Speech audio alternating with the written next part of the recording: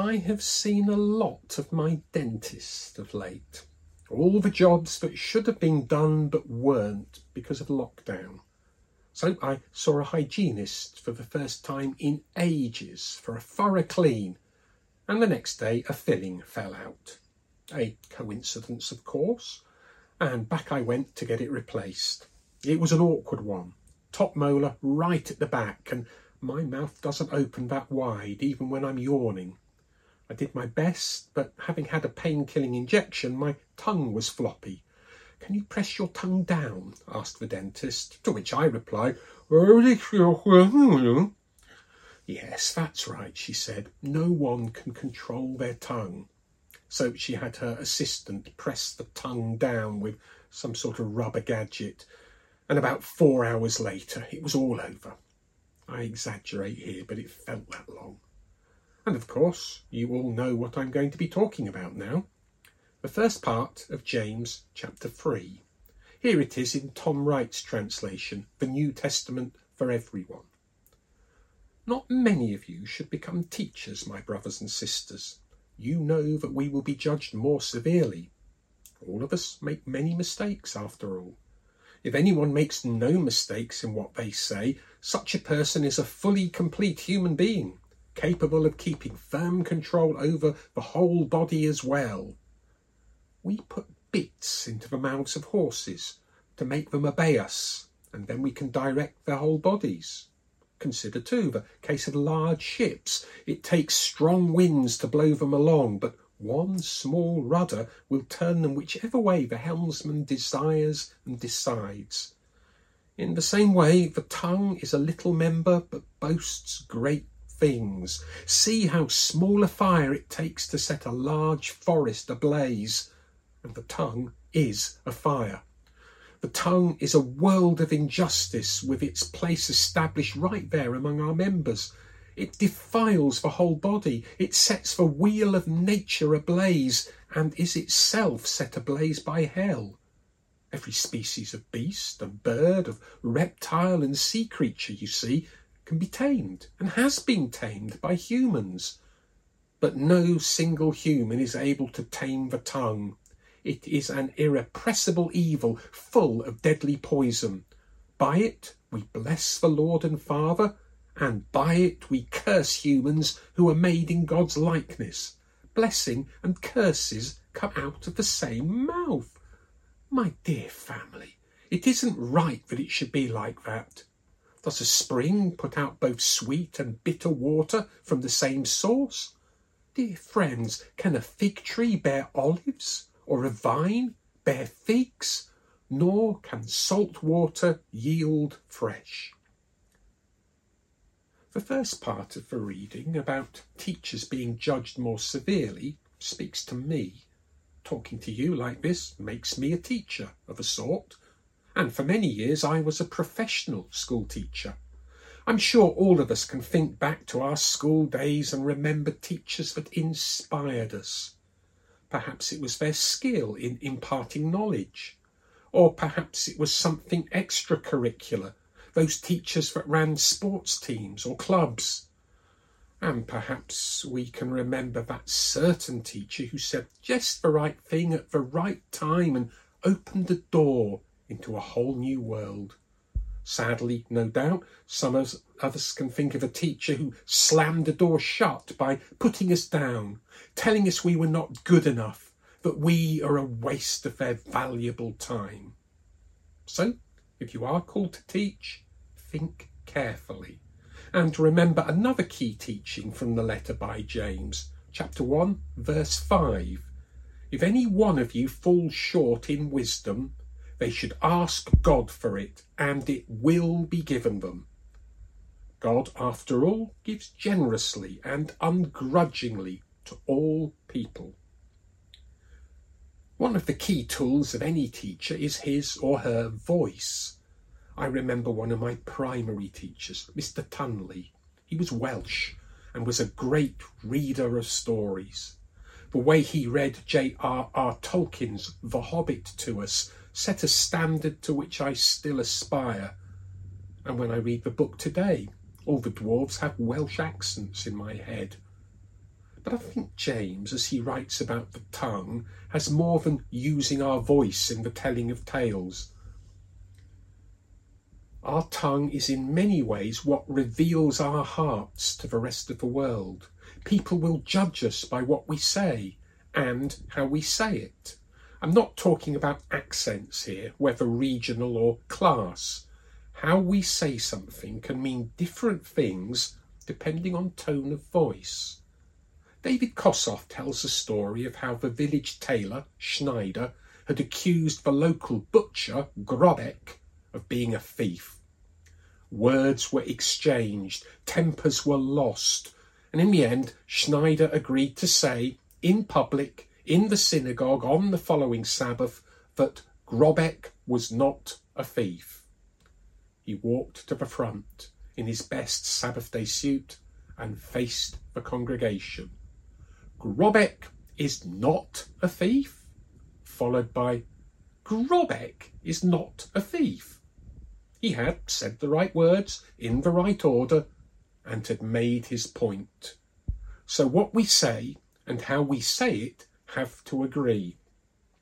A bit of Greek for you. Sarcasm means to burn the flesh. So be very careful about how you use sarcasm. And when I say this, I say it to myself, as too often I intend to be ironic, but it comes across as sarcasm. Controlling the tongue is difficult. I like the figures of speech that James employs in his description of how dangerous the tongue can be. They tell us much about the world in which James lived, and by and large they communicate clearly to us today.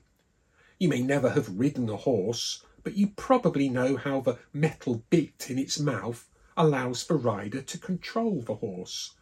Perhaps you've seen horse dancing in the Olympic Games, dressage as it is called, where the rider and horse work as one in what is often a very complicated series of moves.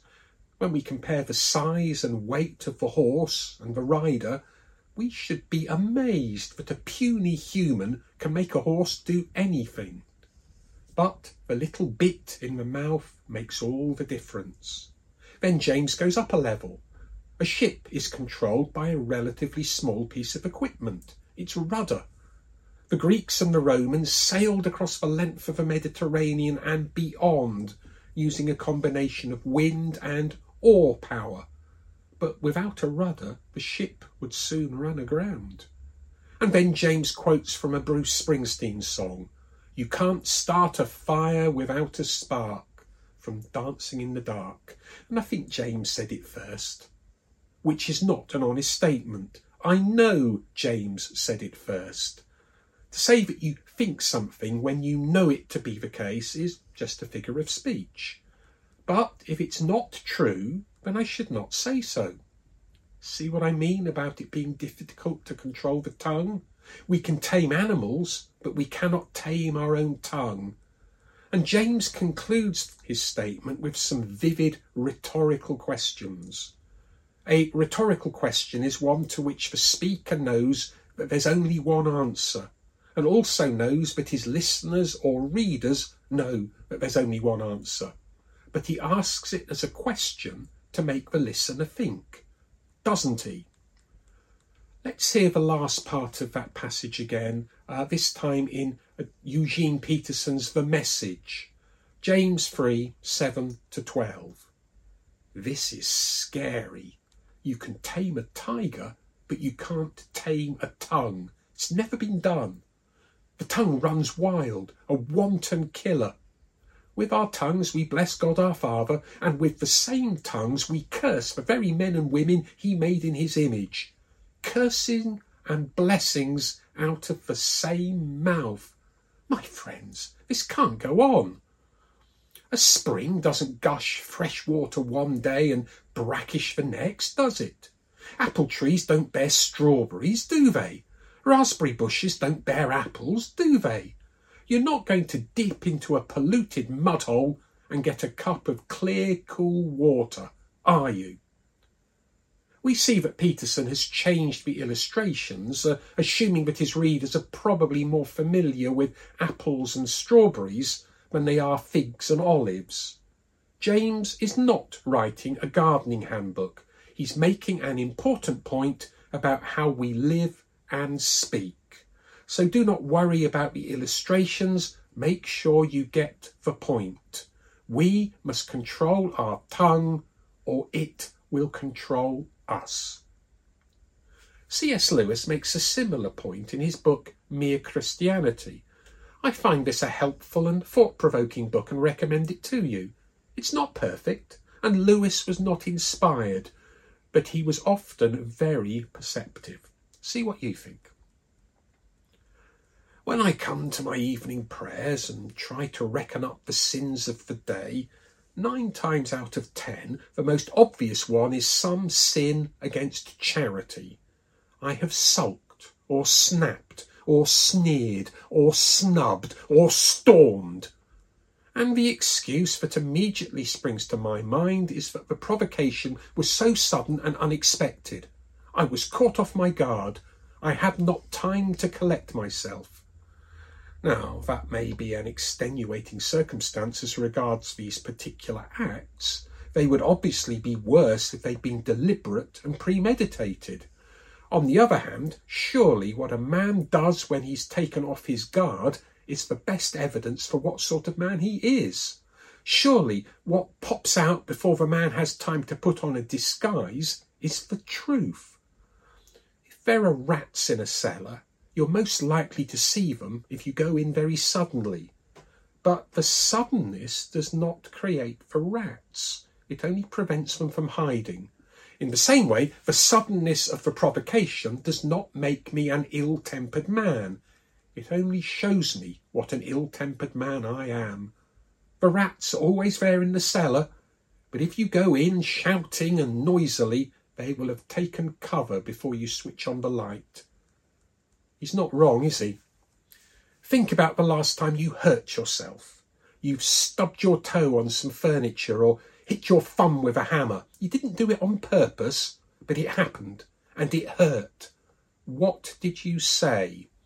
Ouch is almost a reflex. But then what? Do I need to get the beeper out as I beep, beep, beep to myself and anyone within earshot? Or can I control my tongue? I know what happens to me, and I confess that I have a short fuse. I might say that I didn't mean it, but I still said it, and I shouldn't have. Paul says this really well in Romans 7 from verse 14. We know, you see, that the law is spiritual. I, however, am made of flesh, sold as a slave under sin's authority. I don't understand what I do. I don't do what I want, you see, but I do what I hate. So, if I do what I don't want to do, I am agreeing that the law is good. But now it is no longer I that do it, it's sin living within me. I know, you see, that no good thing lives in me, that is, in my human flesh. For I can do the good, for I can will the good, but I can't perform it. For I don't do the good thing I want to do, but I end up doing the evil thing I don't want to do. So if I do what I don't want to do, it's no longer I doing it. It's sin living inside me. Or to quote Robert Johnson, one of the great bluesmen of the 20th century, it's nobody's fault but mine, nobody's fault but mine. If I should die and my soul be lost, ain't nobody's fault but mine.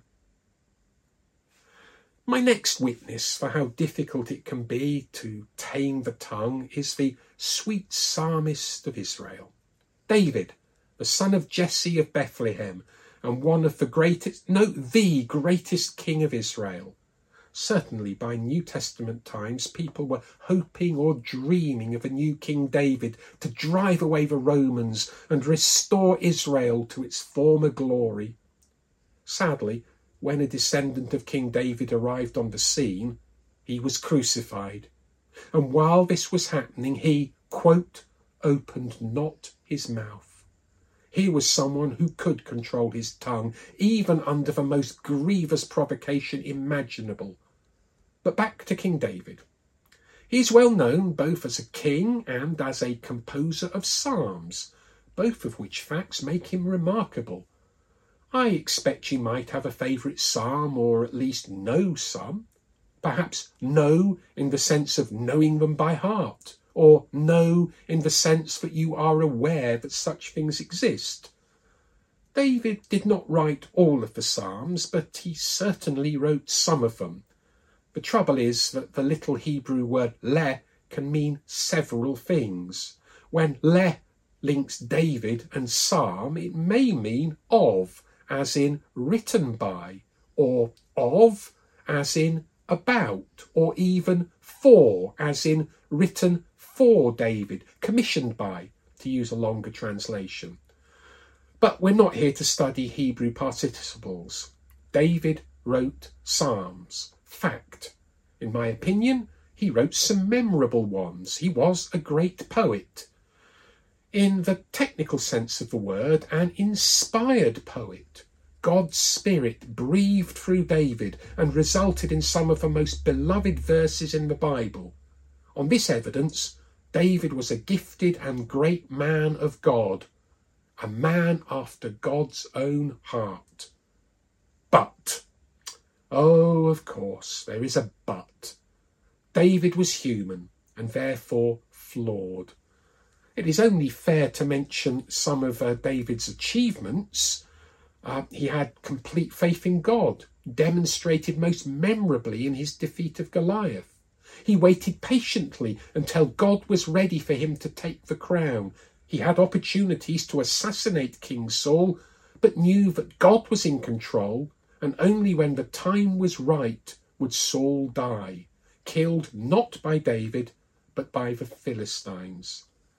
You might remember David's lament over the fallen king and his son Jonathan at the Battle of Mount Gilboa, recorded in 2 Samuel chapter 1. Your glory, O Israel, is slain on your high places. How the mighty have fallen. Tell it not in Gath, publish it not in the streets of Ashkelon, lest the daughters of the Philistines rejoice, lest the daughters of the uncircumcised exult. You mountains of Gilboa, let there be no dew or rain upon you, nor fields of offerings. For there the shield of the mighty was defiled, the shield of Saul not anointed with oil. From the blood of the slain, from the fat of the mighty, the bow of Jonathan turned not back, and the sword of Saul returned not empty. Saul and Jonathan, beloved and lovely, in life and in death they were not divided. They were swifter than eagles, they were stronger than lions. You daughters of Israel, weep over Saul, who clothed you luxuriously in scarlet, who put ornaments of gold on your apparel. How the mighty have fallen in the midst of the battle. Jonathan lies slain on your high places. I am distressed for you, my brother Jonathan. Very pleasant have you been to me. Your love to me was extraordinary, surpassing the love of women. How the mighty have fallen, and the weapons of war perished. David could certainly use his tongue for the glory of God. However, after he was established on his throne in his splendid new palace in his capital city of Jerusalem, David did something dreadful. Actually, several somethings. Each action had a consequence. We are in 2 Samuel 11. It is springtime, the time when kings lead their armies out to war. But David had stayed in Jerusalem. One evening, as he walked on the cool roof of his palace, he saw below him a beautiful woman bathing. In David Kossoff's memorable phrase, it was bonnets over the windmill. David could not rest until he found out who she was. And then David had Bathsheba, for that was her name, brought to his palace. We're not told what David said to her. He was the king and the commander-in-chief of the army, and so used to giving orders and having them obeyed. Did he command Bathsheba to do what he wanted? Or did he use his skill with words to persuade her, to seduce her? Some years later, their son, spoiler alert, David and Bathsheba had a son who became king. Solomon himself was a noted poet. The book that bears his name, the Song of Solomon, is a love poem. As with David and the Psalms, the of may mean it was by Solomon, or it may be about him. Whichever, it is an extended poem full of striking images. Here is one example to give a taste of it. The bridegroom, presumably Solomon, says this to his beloved: "If you do not know, O most beautiful among women, follow in the tracks of the flock and pasture your young goats beside the shepherds' tents. I compare you, my love, to a mare among Pharaoh's chariots. Your cheeks are lovely with ornaments, your neck with strings of jewels." I'm not sure that comparing your beloved to a mare that pulls Pharaoh's chariot would quite cut it today. But back then, no doubt, it was high praise indeed. As Cole Porter puts it, in olden days, a glimpse of stocking was looked on as something shocking. I think we may have to take it as read that the Song of Solomon was pretty hot stuff. As he had 700 wives, not forgetting his 300 concubines, I think it's safe to assume that Solomon's reputation was deserved. Anyway, back to David and Bathsheba. Did David abuse his power and position to force Bathsheba to do his bidding? Did he use his poetic gifts to seduce her? We do not need to know, but I am certain that whatever it was he said, David was misusing his tongue. Soon Bathsheba was pregnant. But she already had a husband, one of David's military commanders, a man named Uriah. And Uriah was serving his king loyally out on the front line. What to do? To coin a phrase, David hatched a cunning plan. Uriah is recalled from the fighting and ordered to report to the king. Having interviewed Uriah, David granted him some leave and told him to go home and see his wife, no doubt hoping that Uriah would assume that the baby that would await his next return from the front would be his. But Uriah was more honourable than his king. He refused to take leave while his comrades were still engaging with the enemy. David did all he could to persuade Uriah, but he was adamant and slept in the palace until David ordered him back to the front. It gets worse. David gave Uriah sealed orders to take to Joab, the field commander. Inside the letter was Uriah's death sentence. He was to be put at the front of the next battle, and then, when the fighting was at its heaviest, the rest of the army was to pull back and leave Uriah to be killed in action. And it was so.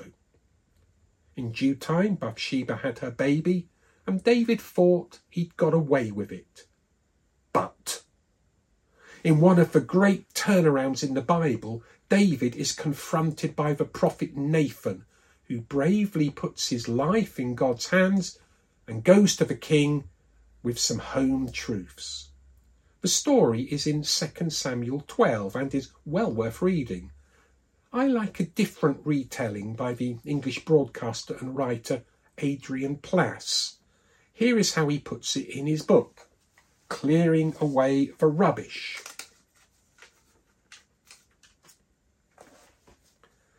It was evening in the palace when the prophet came by. There was trouble in his manner. There was thunder in his eye. He was still for a moment. He was framed in the door. And the king said, "Nathan, what are you here for?"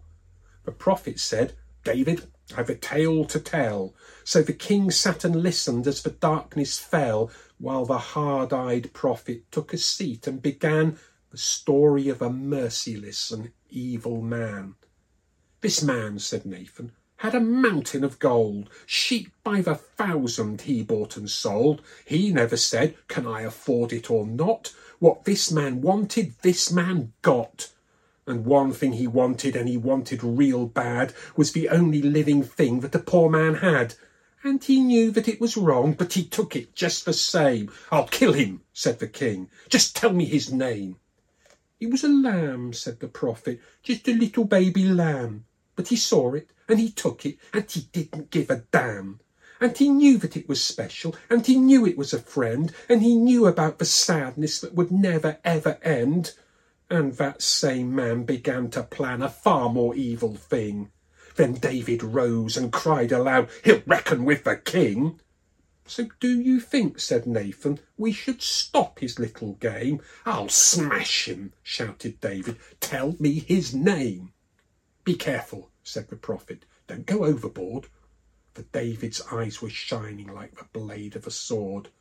"Perhaps you should be merciful. Perhaps you should try to understand the man before you say he must die." But David said, "I understand that wrong is always wrong. I am the king. I must defend the weak against the strong."